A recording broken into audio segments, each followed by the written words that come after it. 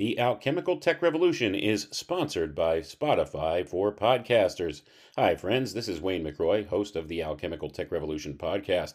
Spotify for podcasters is now available for use by anyone out there who's interested in producing, monetizing, and distributing their podcast. You can have access to some of the best tools in the industry using Spotify for podcasters. Go to podcasters.spotify.com for more details. Come with me.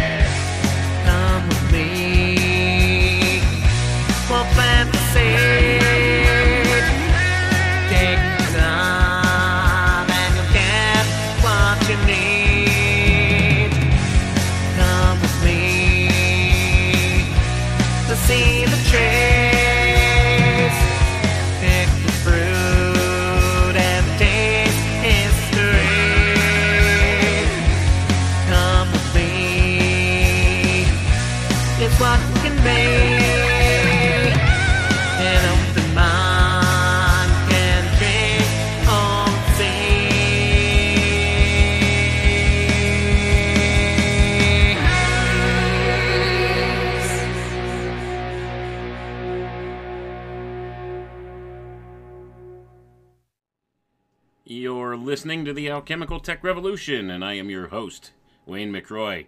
Good evening, everyone. Tonight, we're going to discuss Theosophy and the New Psychology.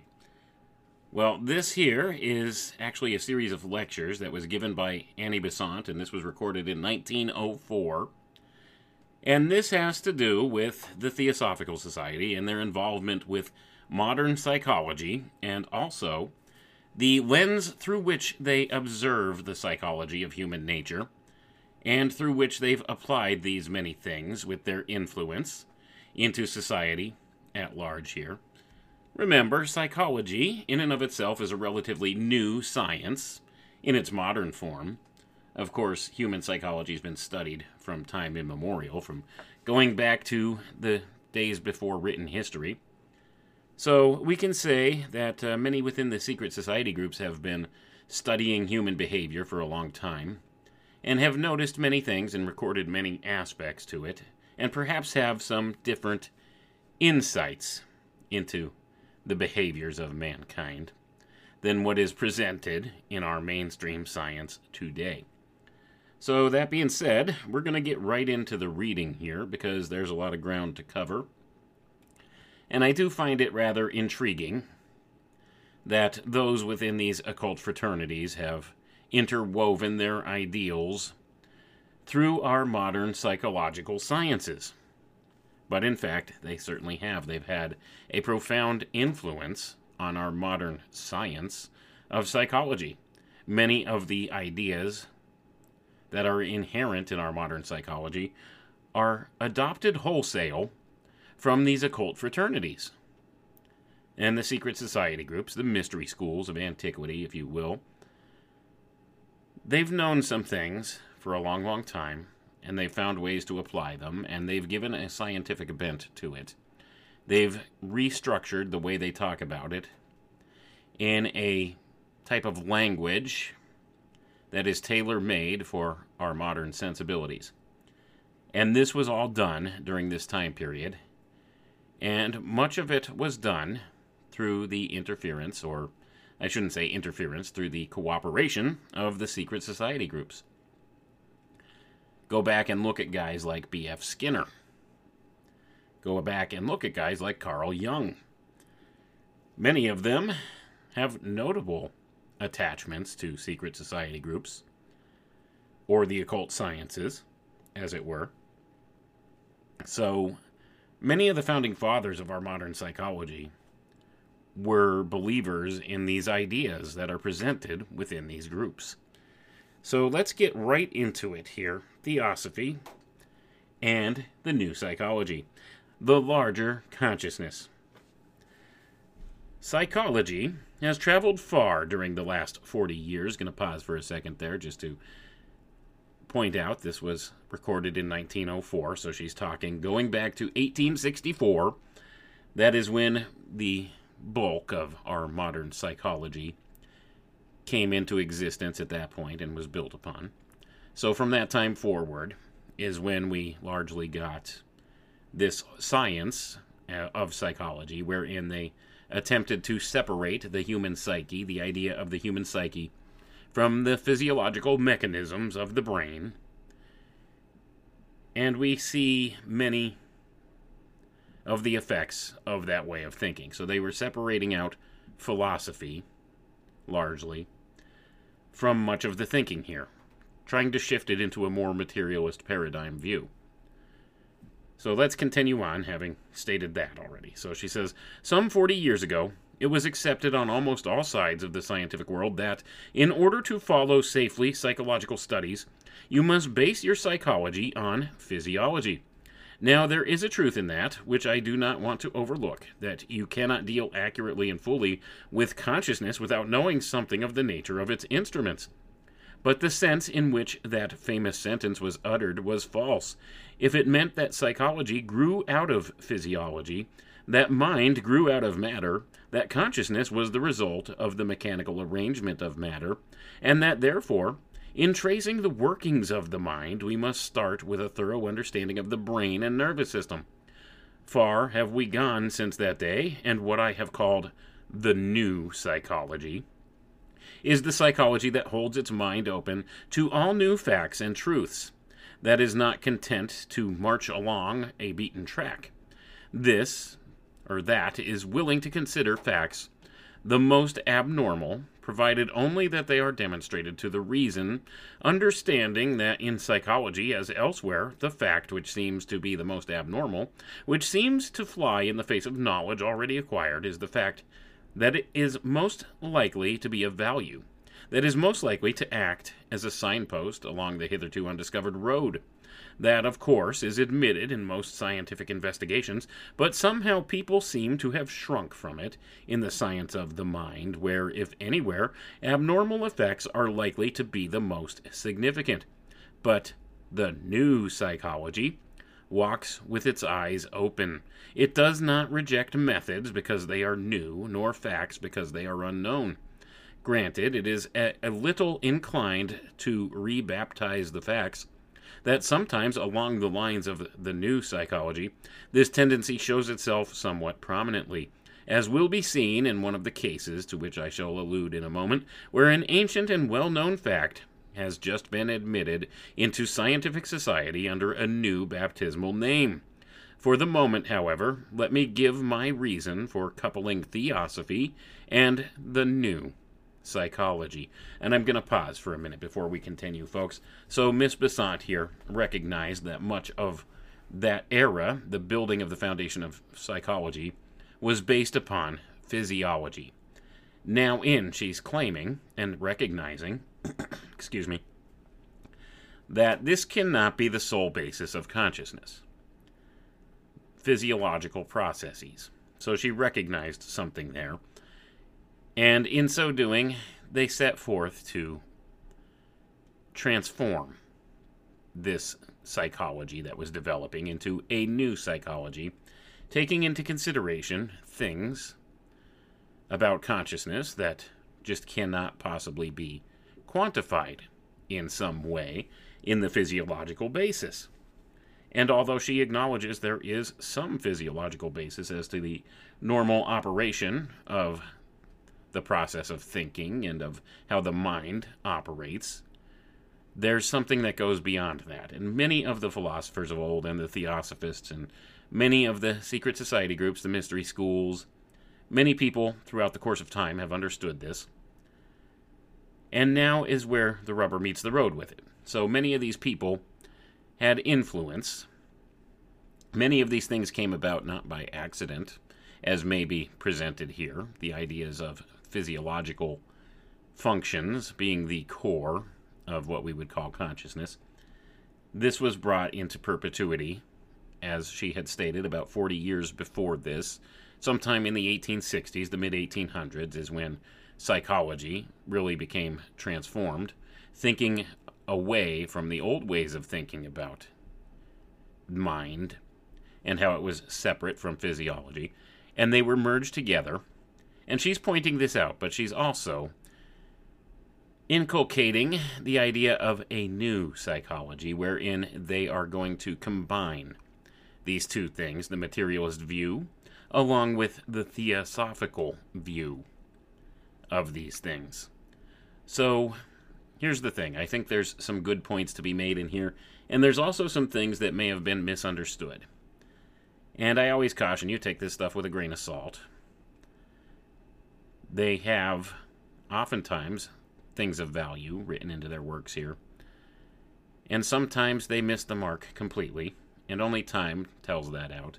And we'll see as we get through this if what Miss Besant is saying here has had any effect on our modern era. And I think it most certainly has. So, beginning in the early 1900s, around the turn of the century, between the 1800s and 1900s, the Theosophists and the various secret schools decided that they would try to engraft themselves into psychology and engraft the ideas of the mystery schools into psychology. And thus we get guys like B.F. Skinner, guys like Carl Jung, guys like Sigmund Freud. All of them had some of these ideals from the mystery schools inculcated in their work. And they combined it with the study of physiology. And as we'll see, they use the physiological frame of reference as a mechanism for quantifying something that is not quantifiable. And this is why they do so that it can be quantified. And if it could be quantified, it could be controlled to some degree or another. So we see this. And this was also the same timing of the rise of the major pharmaceutical industry, the transformation of medicine from homeopathic methodologies and various other methodologies strictly to the allopathic way of thinking. So in this time frame, from the mid-1800s on up through the early 1900s, is when a huge transformation took place across all of society in the quote-unquote sciences. And all of these things were steered in certain directions by those in the occult fraternities. But let's read on now, because she says these are her reasons now for coupling Theosophy and the new psychology. Theosophy, having a theory of life and of consciousness based on a very wide and very ancient investigation of nature, is able to offer to the new psychology a theory of which it stands somewhat sadly in need. I say a theory because it can only be accepted as a theory, as a hypothesis, so far as the scientific world is for the moment concerned. If there is presented to that world a theory in which the facts acknowledged as true all find their places, if the theory offers a rational explanation for facts otherwise inexplicable, if it offers a rational solution for problems that otherwise remain unsolved, then it may surely be accepted as dealing with the facts, and held for the time until some better explanation and solution are forthcoming. Now, the new psychology is terribly in need of a theory under which its facts can be arranged. For you must remember that the stage of hypothesis is a recognized stage in all scientific investigations. After many facts have been collected and to some extent coordinated, a generalization arises out of the coordinated facts, and our scientific teachers put forward a hypothesis based on the facts which suggest the generalization. They then make that hypothesis the basis for further experiment, finding experiment more likely to be fruitful when it starts along lines definitely determined. Gonna pause for a moment here, folks. So Miss Besant is clearly describing scientific method, something that's lost on most scientists today. But I digress. Let's continue reading. If the new experiments do not strengthen and confirm the hypothesis, it is thrown aside. But if it is confirmed by them, the hypothesis gradually passes into the realm of the definite and acknowledged teachings of science. I am only claiming the position of a reasonable hypothesis for that which Theosophy lays down with regard to the facts accumulated by the new psychology, but I do not mean that I hold it as a hypothesis myself. To pretend that would be to deceive you. I hold it as knowledge, not as hypothesis, but I present it to you as a hypothesis for you to re-examine and accept or reject. So I'm going to pause for a moment here, folks. So now Miss Besant is speaking with authority when she says this is something that she knows. This is knowledge, in her view, occult knowledge. This is how it's accepted within the fraternities. This is a known commodity to the secret schools. But she's presenting it here as a hypothesis to appease those within the general confines of the scientific community here. So let's read on and see what else she has to say here. Now, that there is a larger consciousness in man is a fact which is being asserted by so many, which is supported by evidence so wide and multifarious, that one is almost inclined to say that the fact is beyond dispute. Some will think this is going too far, yet I doubt if you will find many amongst those who look into the experiments, who carefully weigh the testimony, who are not prepared to say that, well, they cannot perhaps explain and hesitate to assert, yet they cannot but admit that the evidence for a consciousness wider than the ordinary brain consciousness is touching on the overwhelming. Sir Oliver Lodge has put forward his belief in very clear terms. He regards it as definitely established that our consciousness is much larger than the consciousness which manifests through the brain, that outside and beyond what we know normally as consciousness there exists a great tract to which no name save the name of consciousness can rationally be given, part of ourselves, perhaps the most important part of ourselves, inasmuch as there come whirling down from that unknown field of consciousness statements so clear and definite, commands so imperious and compelling, that they overbear the reason and mold conduct even against the logic of the human mind. That there is such a larger field of consciousness, he definitely asserts. Of its existence, he is definitely convinced. Or if we take such statements as those in the book of the late Mr. Myers on human personality, you are confronted there with an accumulation of facts and evidence which it is impossible lightly to put on one side. Two things especially strike us in looking at that remarkable work. One, that the name given by Mr. Myers to this consciousness is awkward, unsuitable. One wishes sometimes that he had used a clearer name, asserting his belief in a consciousness definitely higher than the brain consciousness. And yet, in reading Mr. Myers' book, I cannot believe his abstinence from such a statement was due to any mental cowardice on his part. For when I remember that he asserted the probability of the truth of obsession, of the taking possession of the body by an alien and often hostile intelligence, and when he added that this brought us back to the belief of the savage, so brave a statement seems to me to put entirely out of court the notion that he shrank from the assertion of the spirit in man from any kind of mental fear. Some reason he had for not speaking more definitely. Personally, it seems to me due to mental confusion, that is, that he had a mass of facts he could not arrange, could not understand, could not explain. He could mark them off as dreams, as genius, as phantasms, and so on, but he had no theory which made them fall into a coherent and sequential view of human consciousness. Over and over again, in reading the book, I found myself saying, oh, if Mr. Myers had only taken the opportunity he once had and had become a theosophist. You will say, yes, because you yourself are a theosophist. Perhaps so. Nonetheless, I find that when one reads that book in the light of theosophy, one can answer every question that he could not answer, and show the explanation of facts which left him absolutely bewildered. This confusion falls into order when the theosophical theory is accepted, even if only temporarily, as a hypothesis, and if he had arranged his facts into an order based upon that, he would not have confounded the madman and the genius, the lumber room and the source of human inspiration. That is one of the points I hope to deal with in the forthcoming lectures. Gonna pause for a moment here, folks. So Miss Besant gave 6 lectures in all on this.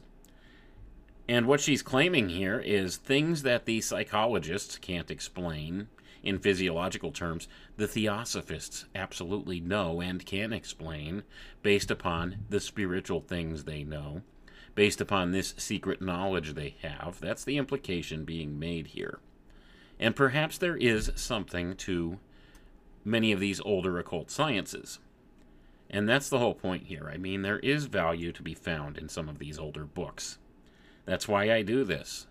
I think there's an air of truth to a lot of what's presented, but it's also tinctured with just a little bit of poison, oftentimes. And that sometimes skews the mind, or skews the intention behind things. Overall, I think most people that get involved with these secret societies and such really truly believe they're getting involved with something good and they're doing good things. And perhaps to some extent they are doing good things, but there's also some of this that has poisoned the well for so many others. And that's why it's important to read through this stuff and try to navigate through, separate the good bits from the bad bits, and make your discernment call on those things, and understand what it is that the people in positions of power in this world believe. Because the things they believe, they will act upon in various ways, and that will affect you and I. So that being the case, we need to understand what their vantage point is. And Miss Besant was the head of the Theosophical Society for some time, and she was a highly adept initiate within this order. She knew a lot of things. She had a lot of exposure to various occult teachings and such. So that being the case, she had a good grasp of what she was talking about here in many regards. And perhaps some of what she said has an air of truth to it. I think that's seems to be a logical stance to take. But like I said, there is always that little bit of poison in with it too. And we might see some of that crop up here as we continue through the work here. But right now, the things she's saying make sense. She's saying that the physiological explanation of psychology doesn't stand on its own 2 feet, and that they have a better hypothesis, and this is Theosophy, the definition of Theosophy, and what's believed in the Theosophical Society, what they believe this Theosophy offers, the spiritual science, if you will, the metaphysical version of psychology, the new psychology, as she calls it. Excuse me. So it's being presented in a way where it's a multifaceted approach. To approach this and understand it from the theosophical viewpoint, you would have a better overall view of how things really work than just going strictly with the physiological viewpoint that was presented by many in the psychological community early on here in the mid-1800s as they were pursuing these things. So let's continue reading. Another point I must mention is that Mr. Myers left out of the very strongest part of his case, that which comes from the study of the religions of the world and the testimony of mystics of every faith. Why? He did it deliberately, I presume, because he did not wish to bring into the clash the ordinary science and the religions of the time, because he feared lest science would listen less attentively if he went into the dangerous regions of the mystic and the visionary. But in shrinking from these facts, he left the study of human consciousness incomplete. Gonna pause for a moment here, folks. Yes, disregarding any kind of mystic experience or spiritual experience from the equation here is an incomplete study of human consciousness.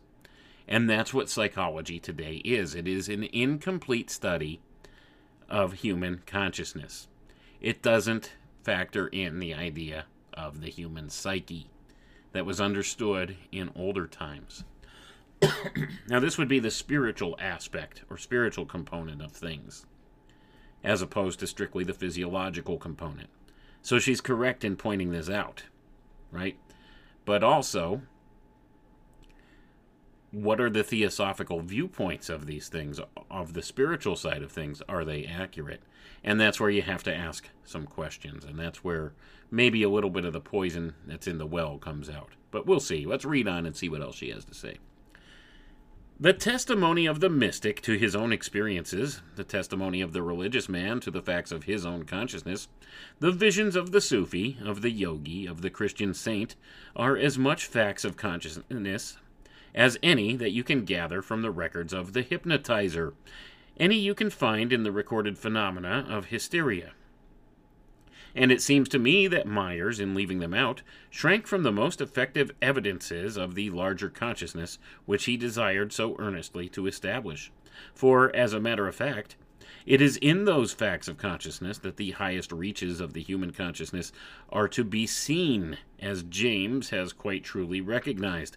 And Myers, in his own psychology, despite his exclusion of these, has offered in the very evidence that he has collected the justification for the religious theory, and has begun to build the foundation of a science on which the beliefs of religion will hereafter be erected. And I'm going to pause for a moment right there, folks. I don't believe this ever came to fruition, right? So here's a portion where Miss Besant was wrong.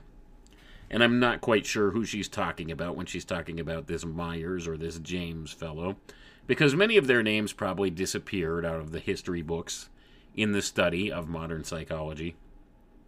Probably because they asked some of the right questions and didn't come to a logical conclusion that supported their hypothesis or theory of mind, as it were.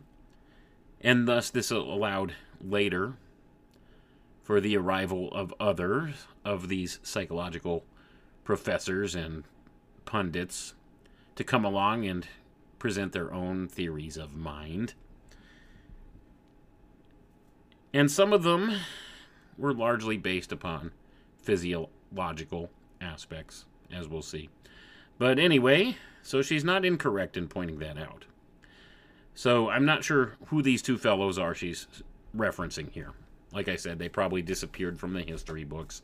I'm sure with enough research, we could probably turn up their works somewhere and see what exactly they were saying. But for now, we'll listen to what Miss Besant has to say. Turn from his book to the evidence for the larger self. I will take first in order what we call premonitions and intuitions, because they are so widely spread. They range from the heavy sense of gloom, which hints at an impending and unknown disaster, or at some sorrow that is coming to us across the world, whose news has not come to us by the slower methods of ordinary science. They range from those vague impressions to the clear sight of what are now called phantasms of the living and of the dead. Now, those premonitions and intuitions, those suggestions to us of a wider consciousness than the brain normally responds to, whence do they come? How do they reach us? How do they impress us? What part of our organism is it which is the organ for their sensing? These questions naturally arise, and we shall be able, I think, to give some answer to them when we study the mechanism of consciousness. It is only with the fact of their occurring that I am concerned at the moment, and how many among you can bear your own personal testimony to the fact of their happening? How many of you can find amongst your friends and acquaintances some who have received such premonitions, dimly or clearly? An ever-increasing amount of testimony to them comes forward, as they are regarded with less and less ridicule by educated and cultured people. We have, then, in the very first rank of our witnesses, these presentiments, these intuitions of the distant. Then we come to the mass of evidence roughly included under the name of trance. That is to say, artificially induced and generally very deep sleep. Gonna pause for a moment there, folks. The idea of the trance. This is always something that is inherent in many of the occult teachings and the magical workings. We've seen this, and this is also something that became popular with the rise of hypnotism as a thing, and mesmerism, as it were. Mesmer being one of the students of this science of hypnosis and animal magnetism and the various things he presented, which were a combination of the old mystery school teachings and a new type of modern science with scientific method. So, that being said, she's pointing out the idea of the trance state here. So here, let's see what else she has to say. These are so familiar to most of you that I need only remind you of their transcendent importance as establishing a wider consciousness than that which speaks through the senses, the intelligence, and the emotions. Exaltation of the senses is one of the most marked characteristics of the hypnotic trance. And that leads me to a particular case which I mention because, having happened only lately, it is probably less familiar than those recorded in books on hypnotic research. For a long time, people have talked of clairvoyance, and everyone knows it is a dangerous word to use in the hearing of the scientific man. It at once suggests all kinds of fraud, and I'm going to pause for a second here, folks. Yes, it does suggest that. Is there really some type of an extrasensory perception called clairvoyance? I think there might be some truth to that. Do they really know how to achieve this within these secret society groups? Well, that remains open for debate. They claim to. Maybe there are some who do achieve this state of this ability to be able to see things clairvoyantly or understand things clairvoyantly. But does that mean it's true? Are they telling us the truth? Or is this just a claim to bolster their own ego and pursue their own agendas and lead people, other people, down a trail for their own personal benefit? You have to ask these questions. I mean, it's sad to say, But there are some less than savory characters who turn up in these occult fraternities. So that being the case, you do have to take this stuff with a grain of salt, as I always caution you. But there may be an air of truth to it, and I think it's more the exception than the rule when it goes to these secret society groups, that somebody may achieve that type of an ability, or may have that type of an ability. So let's read on. Only if you can bring in the word with a suggestion of X-rays, you may go a little further. But now there has come a new title from the lips of a scientific man who has the right to baptize it. He has found some of his nervous patients endowed with auto-introspection. In the physical sense, a literal looking into one's own body. And some of these people have been able to look very definitely into their own bodies, and in one remarkable case of a disorder which is very popular at the present time, the patient not only described the disease, but stated exactly how it was caused, and described a little bit of bone which got into the passage where no bone should be. Afterwards, the bone was removed with the most respectable scientific forceps, and no one could doubt the materiality of the proof. But it would not do to say it was clairvoyance, so it is now called internal autoscopy. It does not matter at all that in the first 30 years of the 19th century, these facts were observed over and over again, and some doctors were even driven out of medical profession for asserting these facts. They were branded as deceived or deceivers, but now the phenomena may be safely observed under the shield of autoscopy. And I'm going to pause for a moment here, folks. So this, I think, is a phenomenon that has disappeared largely in the modern culture.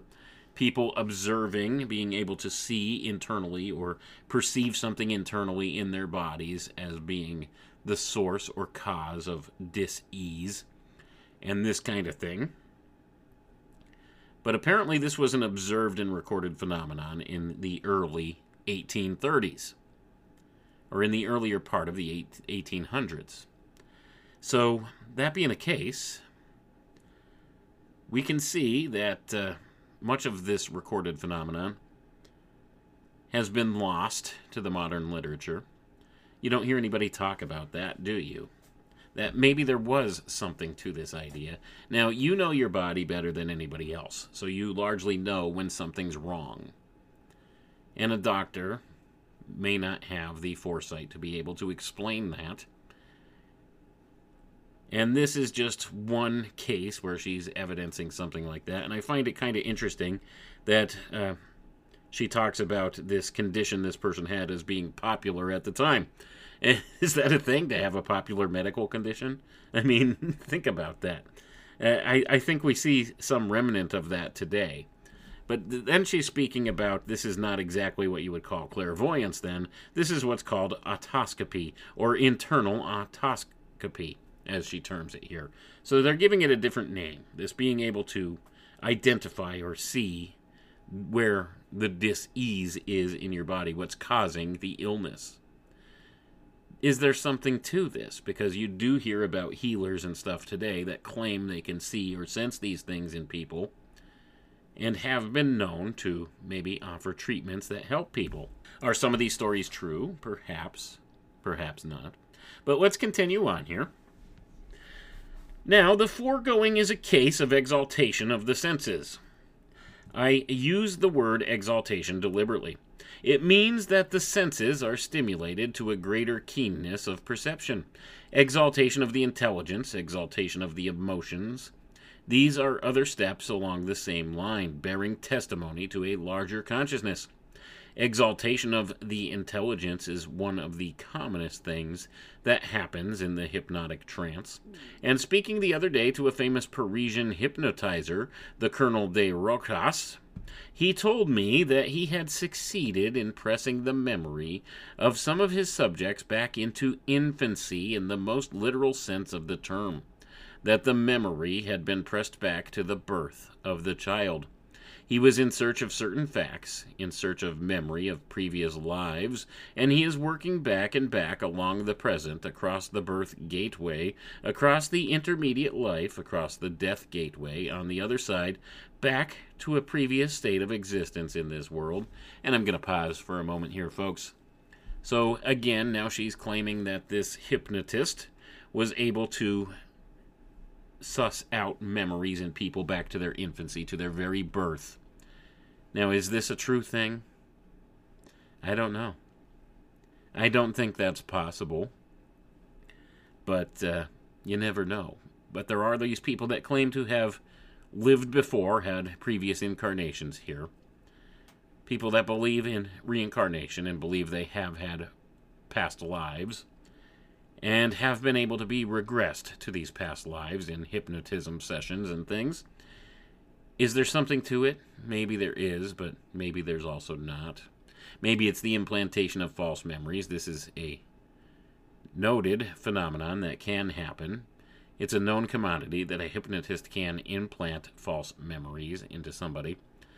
This is something that was largely known as a mind control technique for people for the longest time, and you could look back at the works of people like Ewan Cameron and various others. Jose Delgado, he used the electronic means of influencing people's behaviors. And various others, when you go back and look, they were doing all sorts of experimentation with hypnosis in combination with other things, drugs and electronic types of electric stimulation and things like that. And there's also others who used trauma-based methods to implant false memories in people. This is a known thing. Dr. Sidney Gottlieb. Look at some of these people if you're looking for the history of mind control techniques and such like that. That brings you a little bit closer into the modern era of what we have that can show that a lot of this work's been done in the modern scientific community. But going back further than that, you had these hypnotists and stuff that would make these claims that they could do this. They could draw out this information from people, make them regress back to their very birth, and perhaps even before that to previous lives. And here's the thing. Is this above board? You have to wonder. You really have to wonder. Because sometimes, if you pay attention, if you've ever listened to a hypnotic session, sometimes the hypnotist makes suggestions, and this sends the person spiraling in a direction that may be guided by the hypnotist, and then perhaps this is not a true memory, but perhaps a fabricated memory being generated then and there. And it's hard to say for sure what goes on with this. How far back does mind progress? That's the other thing. How far back can you remember? Now, your average person doesn't really remember an awful lot of their childhood. It's said that you don't remember largely anything before the age of 3.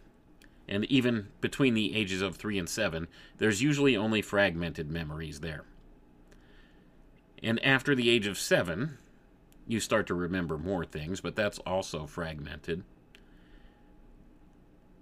So think back. As far as you can, what's your earliest memory? And that is something that I don't know if this could be sussed out by hypnotism or not correctly. Maybe it can be. Maybe we do have these memories recorded somewhere in the backs of our minds, segmented away from the rest of our conscious thought, that do direct our actions on an unconscious level. Perhaps they can be accessed by a hypnotist or some such thing. I don't know. I don't have the answers to that, but it makes me a little suspicious about these things. But this guy is claiming something that I don't think can be scientifically proved or validated here with his hypnotism. And this is who Besant is referencing. But let's continue on and see what else she has to say here. He has found a greater increase of the power of memory than had been before observed. But that is already so definitely established that it is hardly necessary to dwell upon it now, save as marking that it has been pushed further back than before. Memory loses nothing which has reached us through the senses or the brain. Exaltation of the intelligence carried to a further point would be genius.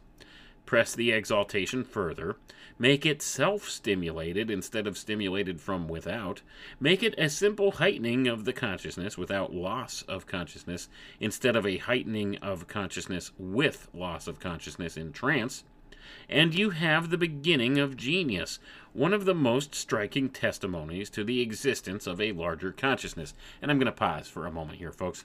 So essentially, she's alluding here to what Carl Jung referred to as the collective unconscious. This larger consciousness that exists outside and around the person that you can maybe access if you have the means. And it seems that this could be accessed through perhaps sleep-like states, altered states of consciousness, deep trances, this kind of thing. Now, I think there may be some kind of validation to this type of a claim here.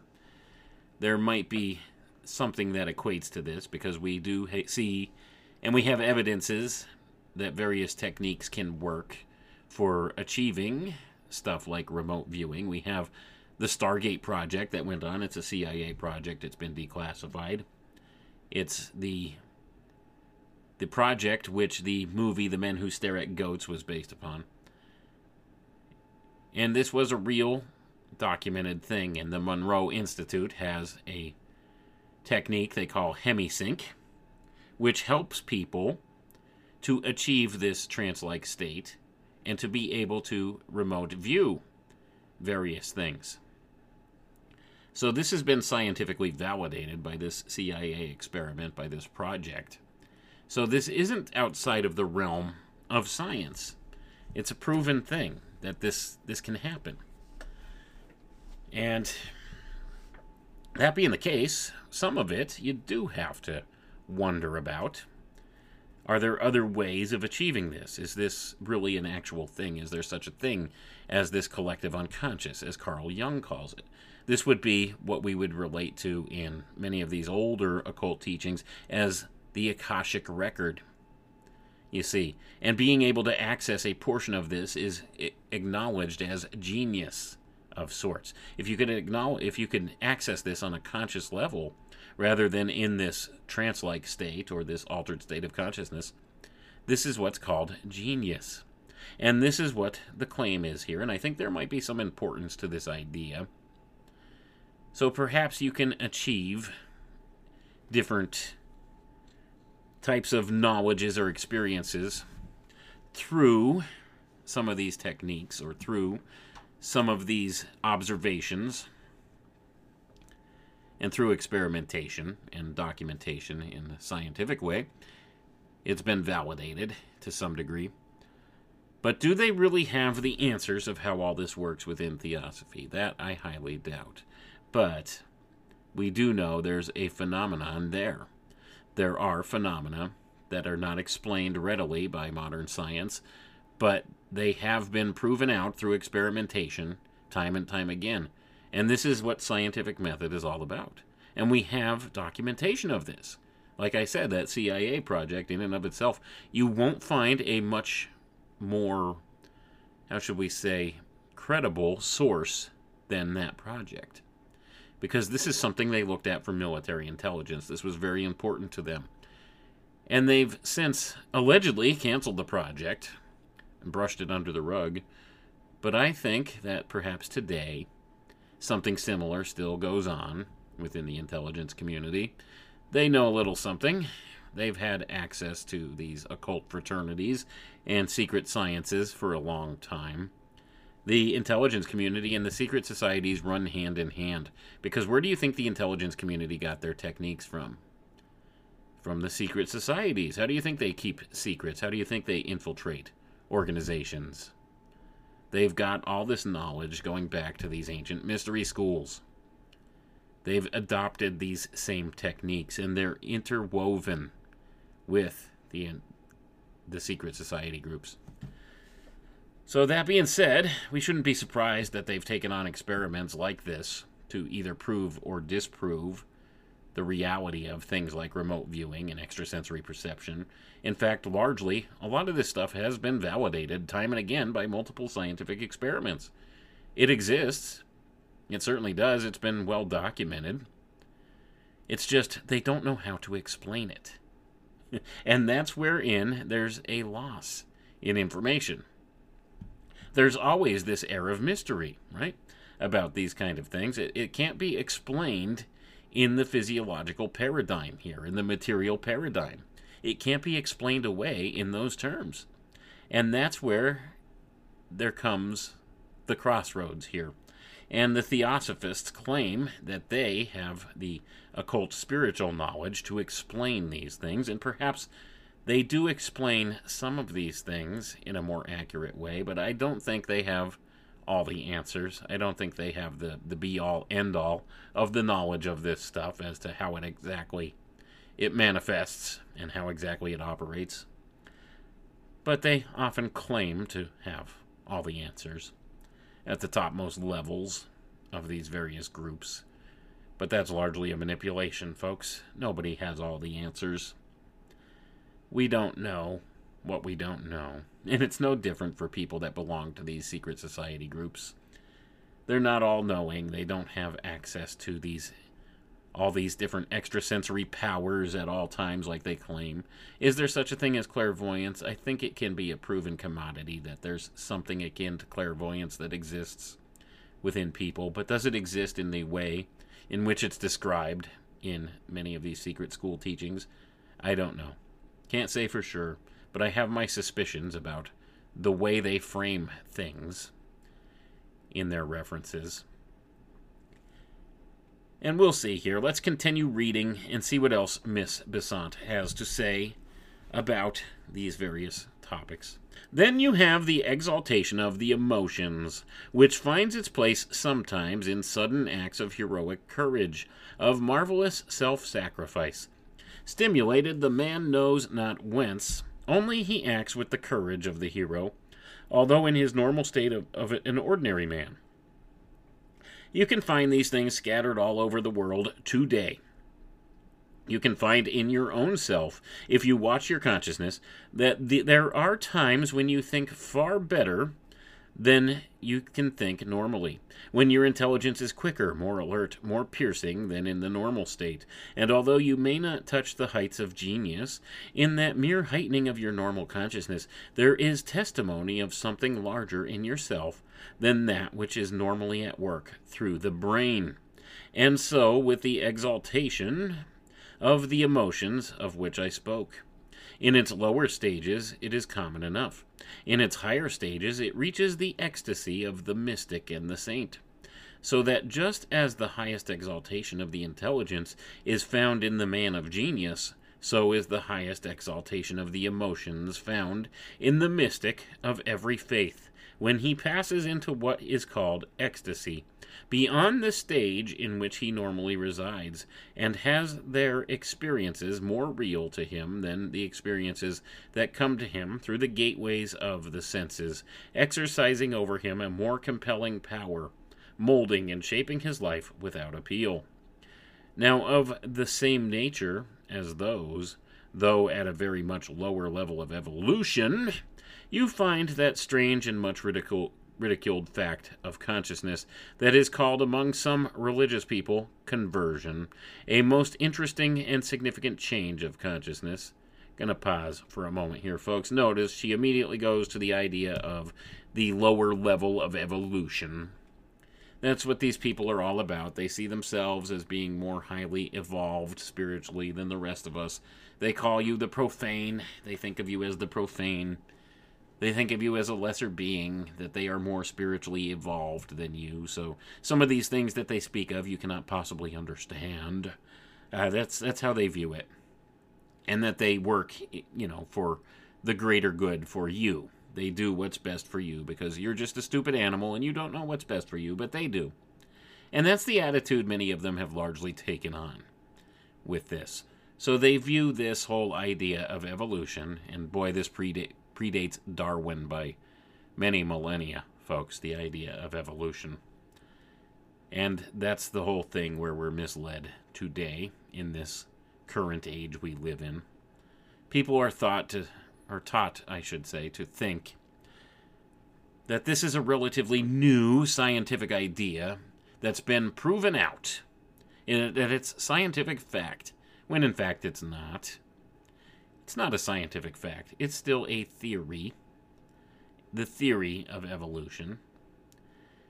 It doesn't hold water. There has never been any found these transitional species that should exist in droves. We should find mounds and mounds and mounds of transitional species, and we do not. Things look largely unchanged for as far back as human history can go. So they came up with a timetable to describe this, and perhaps I'll take this apart in some other show, the age of the Earth. I think that's an interesting topic to look at, because when you realize that the way that they date fossils and remains that they find is based solely upon the work of a Scottish lawyer named Lyell in the 1800s. He came up with the idea of the geologic column, and this is what they use to date fossils, and this is how they determined that dinosaurs were millions and millions of years old, and that these fossils they find are millions and millions of years old, based upon the say of a Scottish lawyer. So I'll just drop that right there. That's a topic for another day, and perhaps we'll take that apart at some point. But at any rate, we see here that the idea of evolution is always brought into this because it's a spiritual concept that these people in the secret society groups are obsessed with. They think that they are more spiritually evolved than the rest of the commoners out there. They think they're special in this way. They think that they are, therefore, superior in many ways, and a lot of them within these secret society groups belong to family bloodlines that go back many, many, many, many generations, and they tie their lineage back to, well, we've discussed that before, to what they consider to be a semi-divine bloodline, and think they have the divine right to rule, and that they are more spiritually evolved, and that they are so sophisticated and smart and so evolved spiritually that they are just about at the precipice where they will achieve what they refer to in the modern era in the transhumanist movement as self-guided evolution, where they will achieve apotheosis, they'll achieve godhood here. They will become God. This is the Luciferic philosophy, the Luciferian philosophy. Man can be God, and man will become God, that's what they claim, through his intellect.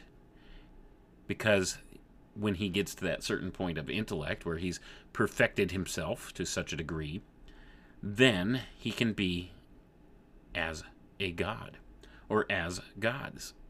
You know, the whole promise, the false promise, the great lie in the Garden of Eden, that the serpent told Eve, you will be as gods in the day that you eat of that fruit. The fruit of the knowledge of good and evil. So this is largely what's expressed through a lot of these secret schools. And like I said, you could see a lot of it's good information. A lot of valuable stuff here, value to be found in a lot of this.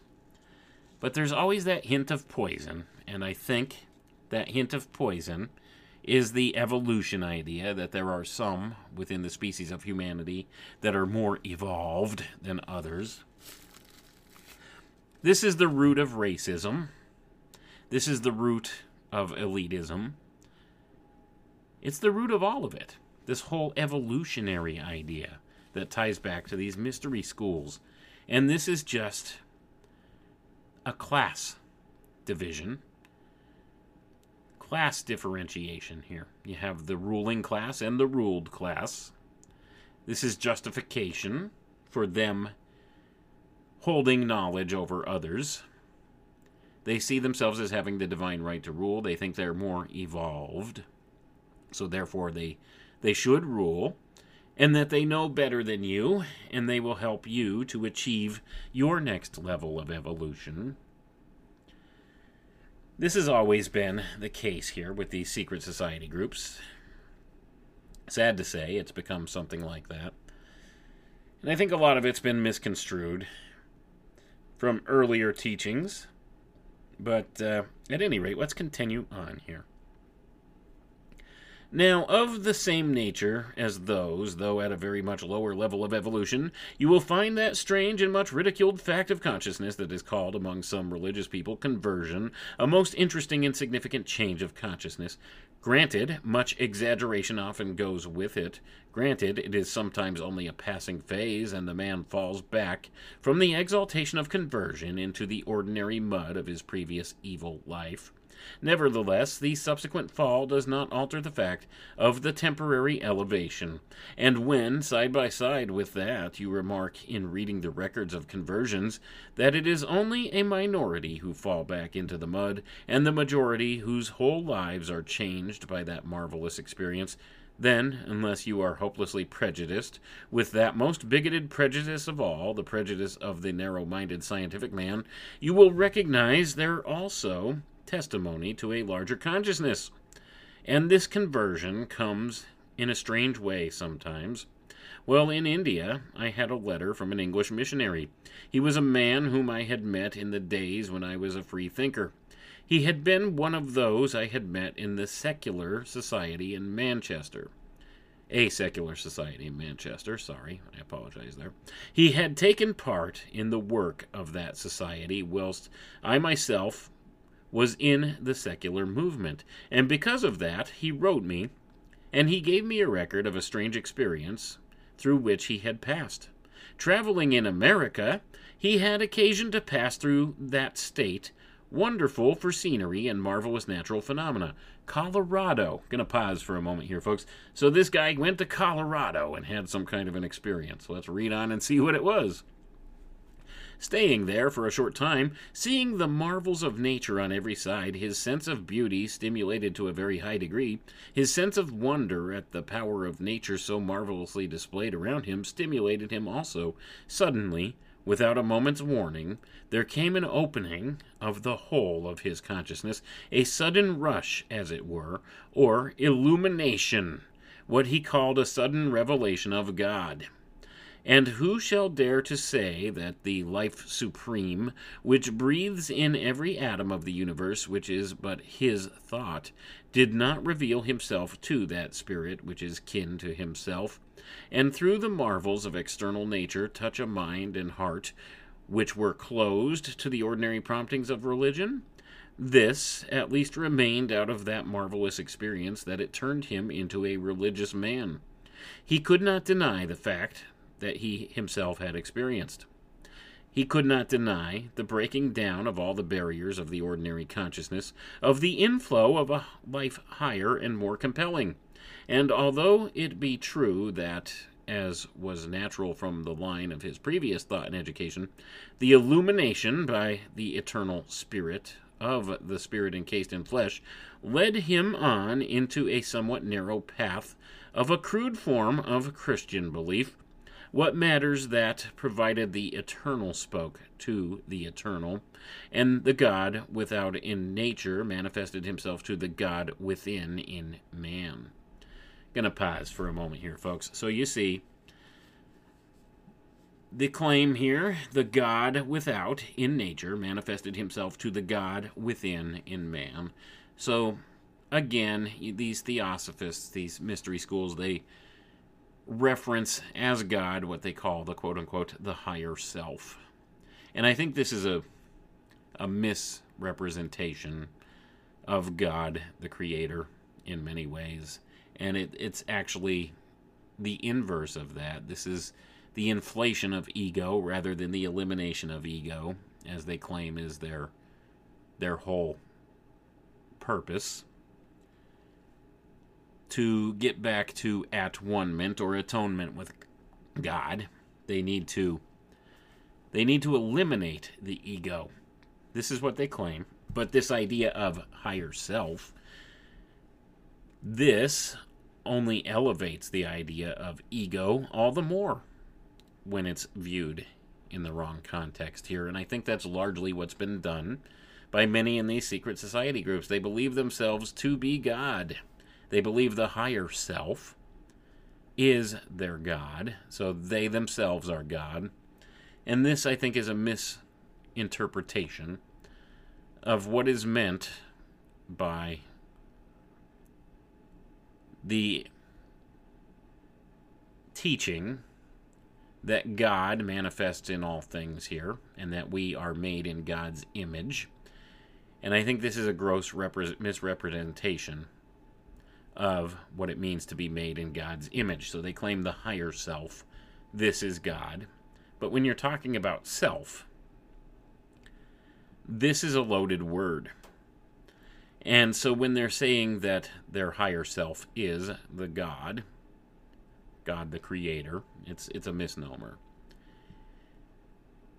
So this higher state of mind, this is not God, folks. Higher-minded thinking is not God. Don't equate it with God.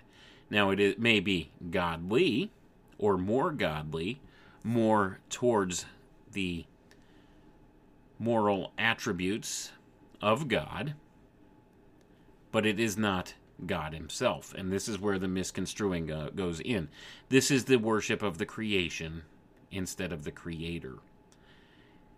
This is the misrepresentation that I think has been largely adopted through these secret society groups. They see nature as being God. Nature and God are one and the same. That's not the case. The creation is not the Creator. The Creator is not the creation. Although the Creator can interact through his creation at will whenever he wants, or how he wants, and has created beings, human beings, in his image, to be able to have a similar type capacity within the creation, to be able to have creative thought and imagination within the creation. It's a lesser form of creation ability. We cannot simply create something out of nothing like the Creator can. We can only work with what's here. It's a lesser form of creation, you see.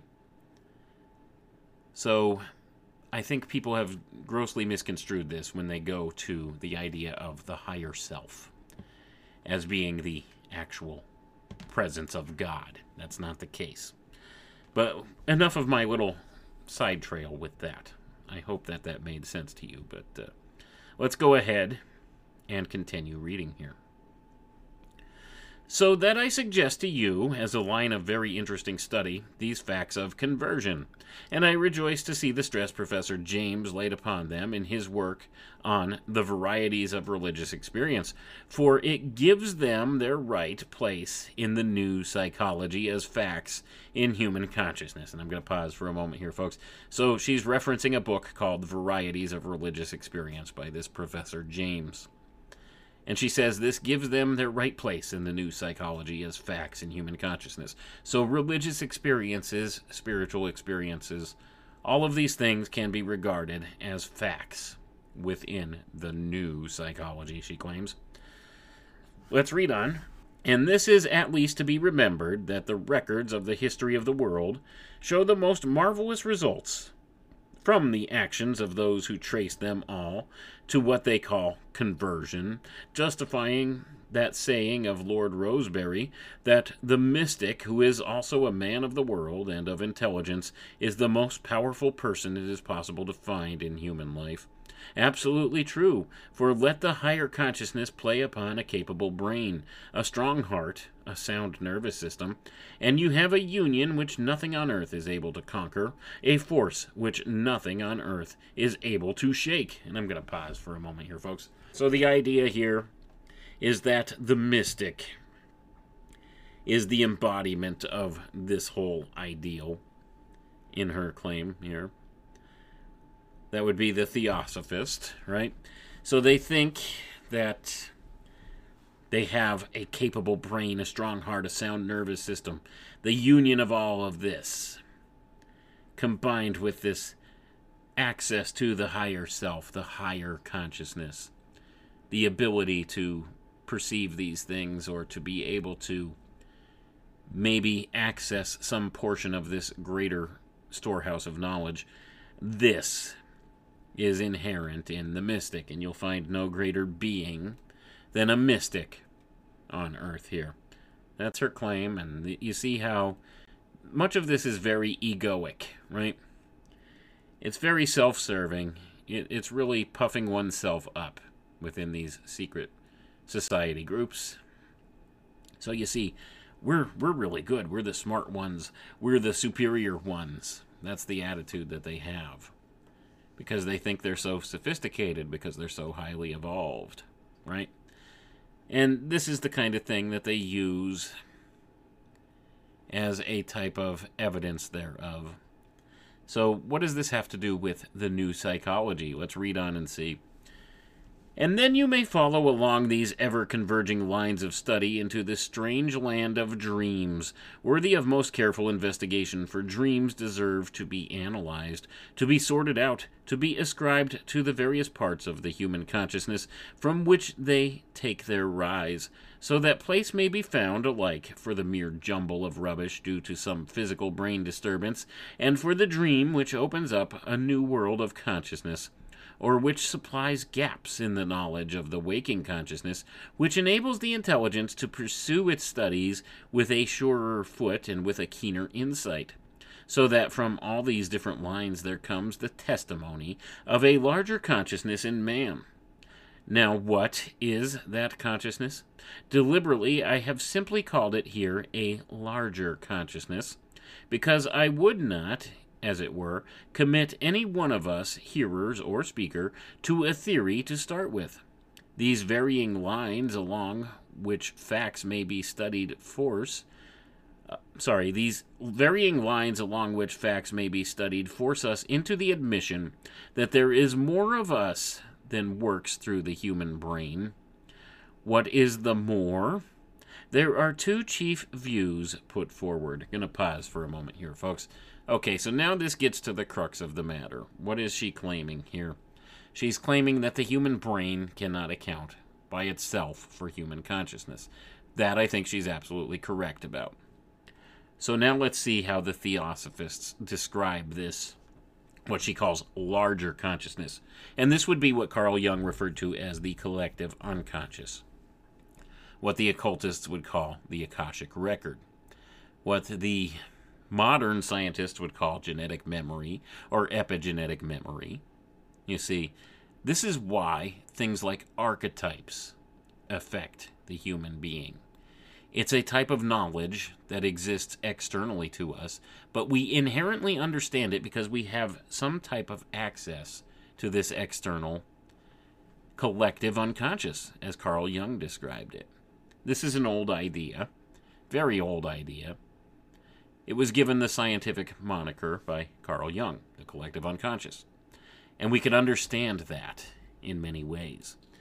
So this is why things like archetypes have power, why symbols have power, because there's a portion of human consciousness that remembers or identifies with the symbol, recognizes what the symbol infers on an unconscious level, and it can affect you subconsciously to result in a conscious behavior change at some point. So that being said, let's see what Besant has to say here, because I find this line of thinking fascinating. Because I do think that there's more to human consciousness than just the physiological structure that is the brain and the nervous system and the electrochemical impulses that operates with. So let's see what she says. One, I suppose, would be called, if we must label it, the scientific, the other, the religious. I do not want to put these two words against each other as though they were still in conflict, for although in the Western world the history of religion in the past has been a conflict between religion and science, the most modern science of today is again becoming the handmaid and helper of religion, and that cooperation between the two will, I believe, persist until all human consciousness is illuminated by the light that comes from observation and the light that comes from the Spirit.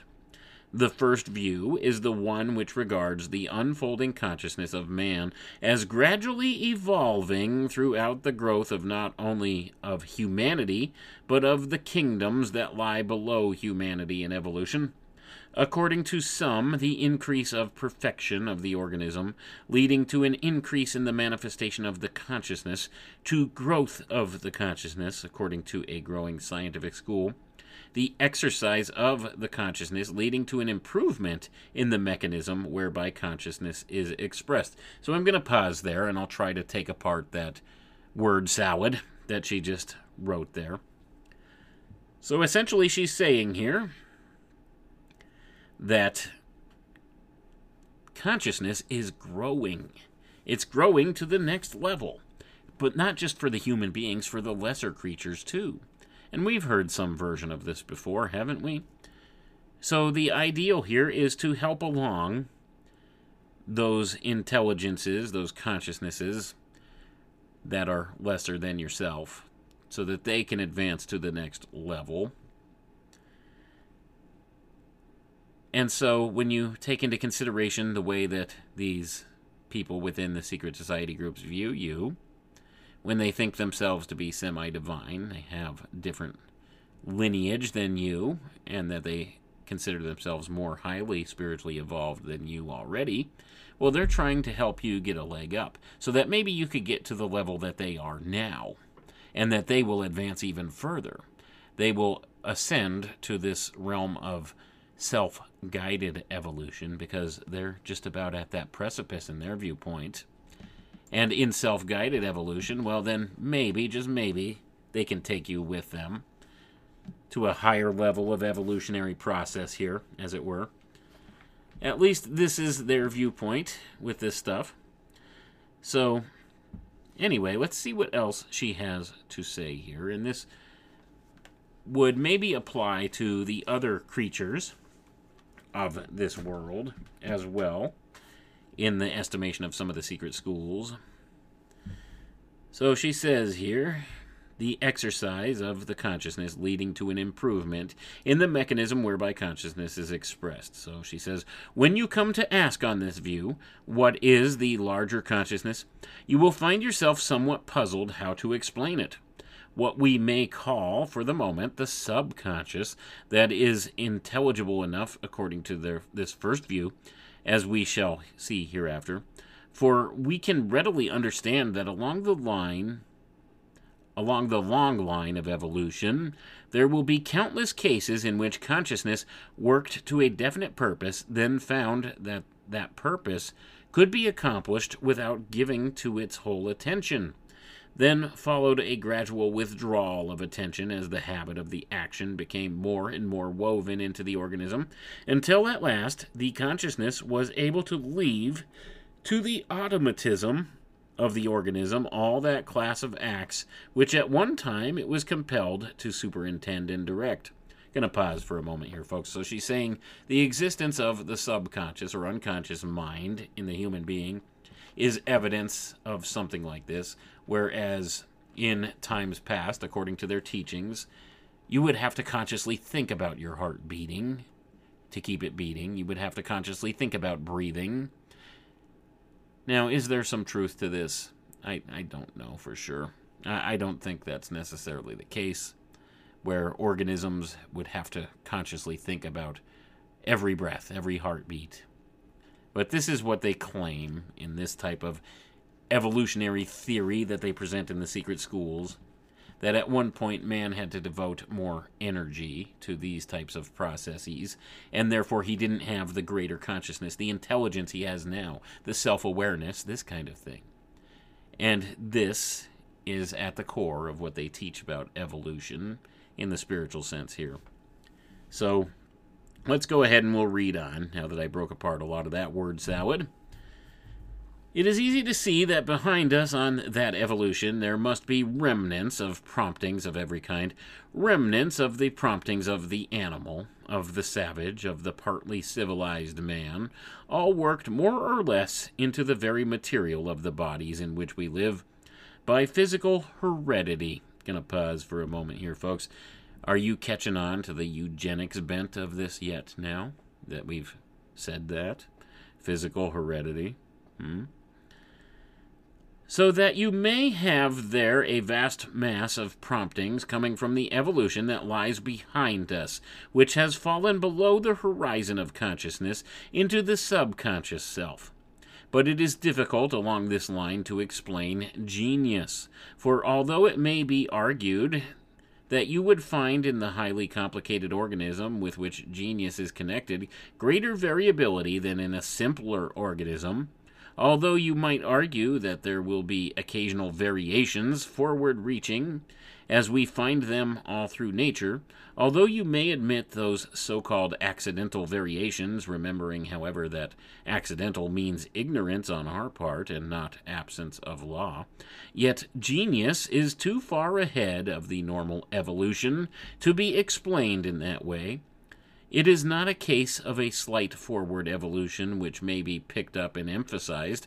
It is the leaping over an enormous gulf between the talent of a clever man and the genius of the inspired. It is as though nature, leaping over all connecting links, suddenly out of a stone produced a plant, suddenly out of a plant an animal, suddenly out of an animal a man. Nature does not make these leaps, and why should she make them in genius more than anywhere else? So I'm going to pause for a moment here, folks. So, nature does not make these leaps, according to Besant here. A rock does not become a plant, and a plant does not become an animal, and an animal does not become a man. What did Darwin teach you? Well, we all came from these common ancestors. What does the modern theory of evolution teach you? That we all came from these common ancestors, that we evolved through millions and millions and millions of years. The primordial soup evolved into everything, right? That's not what the secret societies teach. That's not what they recognize. They know that nature does not do that.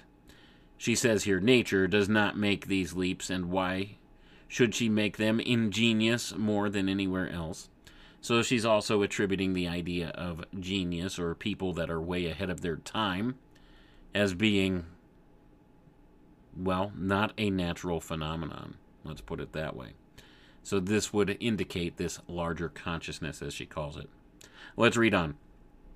Accidental variation is not sufficient to explain the transcendency of genius, and there is another difficulty with regard to it, the difficulty that genius tends to unfit its possessor for the ordinary life of the world, that in the struggle for survival of the fittest, for those who believe in that as the line of evolution, genius is a distinct disadvantage, tends even to kill out its possessor, to render him quite unable to survive and have offspring, and this outside the fact that genius is mostly sterile, outside the fact that an intelligence, or that as the intelligence of the nervous system increases, the fecundity of productiveness lessens.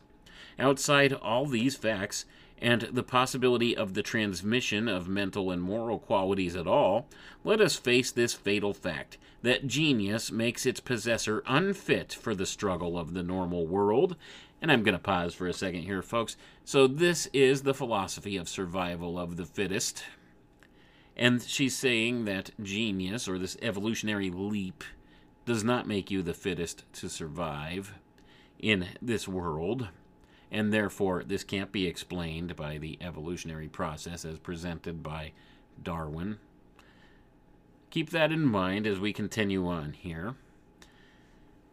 Let's continue. It is marked in melancholy letters over the page of history.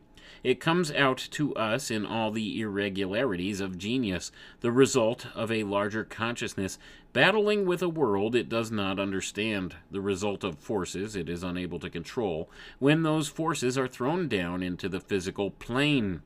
It comes out as increased vitality along many channels, and not necessarily along lines which can be controlled by the will and intelligence.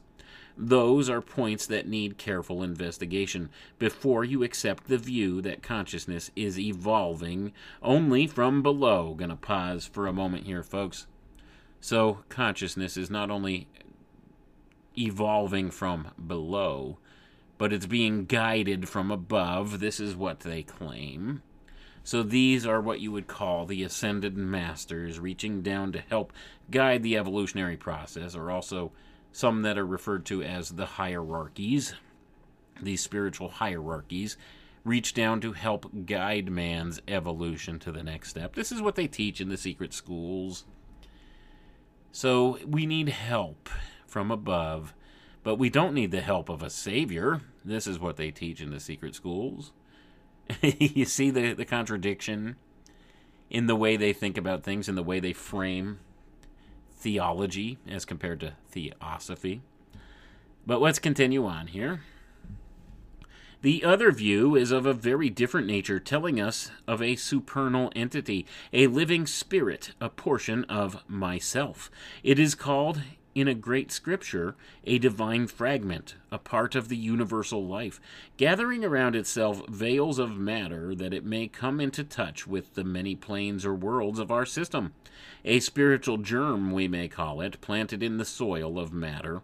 I care not whether you call all matter physical and divide it off by differences of density, or whether you take the ancient and more accurate view that matter rises in an ascending scale marked off by the difference of subtlety of the atoms that compose that matter, through all the subtler and even subtler worlds of being. That divine fragment veiled in matter comes, by the medium of that matter, into contact with the phenomena of every plane. The spirit gradually unfolding and awakening to its inherent unalienable divine powers. It comes thus into touch with every region of the universe. It recognizes the difference between itself and others for the first time on the lowest plane, the physical. Gonna pause for a moment there, folks. So you recognize yourself for the first time when you reach the physical plane. A lot of this falls back on their teachings where the manifestation of consciousness rises through various planes, various forms of development, through various planes of existence. And it's only at this lowest plane, the physical plane, at which it realizes the concept of self. The ontological self, the I am, within man. So it's only here in the physical that you first realize that. So they have this system. If you look at, I would recommend, if you're going to look at a cosmological system, that is a good illustration of how they view this. Look at the Rosicrucian system, because that's largely where the Theosophists take their beliefs from too, in the Western strain of things. They look at the Rosicrucian teaching for the cosmology here. So there's these ascending and descending portions of manifestation that we go through, according to them here, these various cycles of evolution that we go through, where the physical is the lowest part, and it circles up through the various higher realms, the higher spiritual realms, and then circles back down again into the physical. There's 7 different worlds, they claim, through which we will evolve and come back here. And when we transcend this evolutionary process, we move on to a higher level, and then those beings just below us step up and take our place here through the process in which we are in, and take the place here now. So they also claim that the angels were once human beings, and they've ascended, and this kind of thing in the various teachings of some of the different schools here of thought with this stuff. So that when we transcend, we will become equivalent to the angels. We'll have their station that they are at now. We'll reach their level of evolution. And then those beings that fall just below us will become the human beings of the next phase of evolution here on the earth. And they call these various periods. So it's a convoluted subject to look at, because many of the secret society groups teach it slightly differently, but it's all the same teachings. So they claim this evolutionary process is going to happen. It's through the cycles of time that this happens, and we are at a point here where we're changing ages, and now is the time for the ascendancy of man, or at least some portion of man. And they view themselves as being that portion, these elites, these dark occultists who run things. that they will ascend to this next level of evolution, and they have no place for the profane in their new world order, folks. Keep that in mind. And they view you as the profane. You will be the ones left behind here. Well, they elevate themselves, and then you may take their place, and so on and so on. And this is how they view things. They will be the gods of this place. They'll ascend to the level of godhood they've always sought. This is what they believe, many of these people. But let's go ahead and read on here. There are transmitted through its higher vehicles to its own self the consciousness vibrations from higher planes than these. And slowly the physical vibrations organize in the physical body organs which are able to respond to them, and each new organ opens out a new avenue of knowledge. As the vibrations of the physical plane play upon the outermost casing, the consciousness answers from within with thrills of responding life, shaping the matter of its own vehicle into ever-improving organs for the reception from outside of those vibrations. As the evolution proceeds, subtler and subtler vibrations are able to affect an ever-awakening and more responding spirit. And this responsiveness does not stop with the limit of the physical body.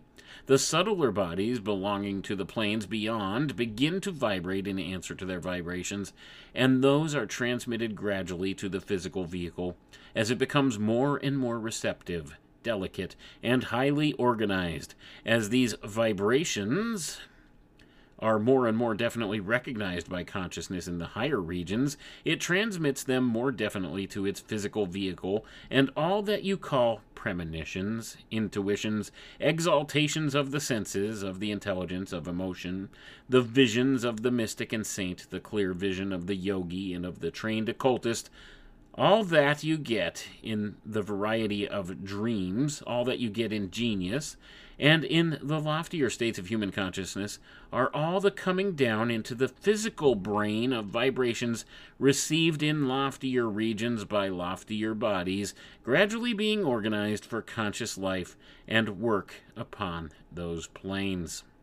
While we are still half-evolved, the recognition of these is confused, but they are never to be confounded with the promptings that come from the evolution of the past.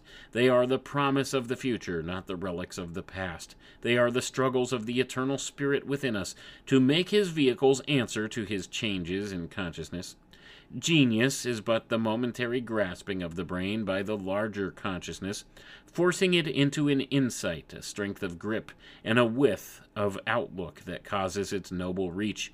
It is the putting down more of the larger consciousness into an organism capable of vibrating in answer to its thrills, so that we may now drop the word larger consciousness and take a truer title. This larger consciousness is our real self. This larger consciousness is the real man, who is not the bodily garments that he wears, and all things that we see around us that we recognize as hints of a larger consciousness, these are the whisperings, scarce articulate as yet, but with all the promise of the future, that come from the land of our birth, from the world to which in truth we belong. They are the voice of the higher self, who is truly the larger. They are the voice of the living spirit, unborn, undying, ancient, perpetual, and constant. They are the voice of the inner God, speaking in the body of man. There it is, folks, the higher self. This is the new psychology. This is at the core of things wrong in this world. No veneration of God the Creator, God the Father himself. The veneration of the self, the higher self, as the God, as the goal here. The graven image of the self. This is a form of idolatry, putting the self before God. Worshipping the creation as the creator, and they are not co-equals. And although we are created in the image of God, we are not God. Do not confuse that fact. And that is a fact. We are not God, and we can never be God, the Creator. But these people, they teach that the higher self, this is God. So you know what? If you're serving your higher self, that makes you self-serving, doesn't it? That's the antithesis of a godly spirit, in my estimation. But anyway, folks, that's all I got for tonight. I hope this was informative and educational. I hope you derive some value from this tonight. I want to remind you I appreciate each and every one of you. We'll catch you next time. Have a good night now. Come with me.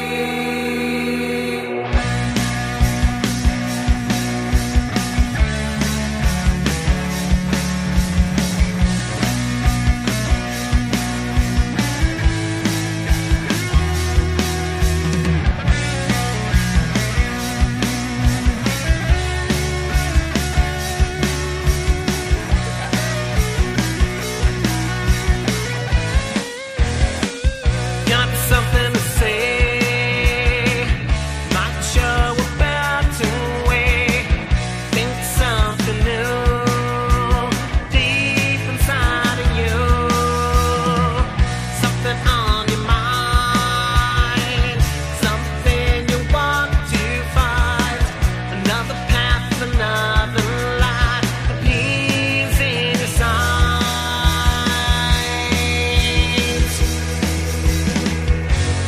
Come with me out to sea. Raise the sail and sail away so free. Come with me. We'll plan to save. Take the time and you'll get what you need.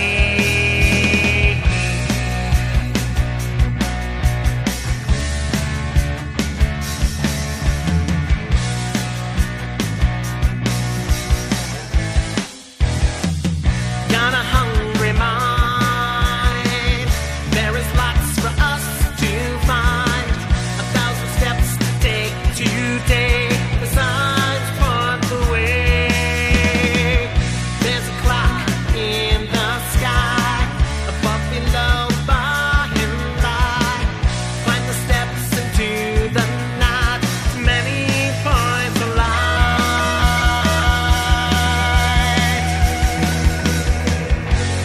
Come with me out to sea. Face the sail and face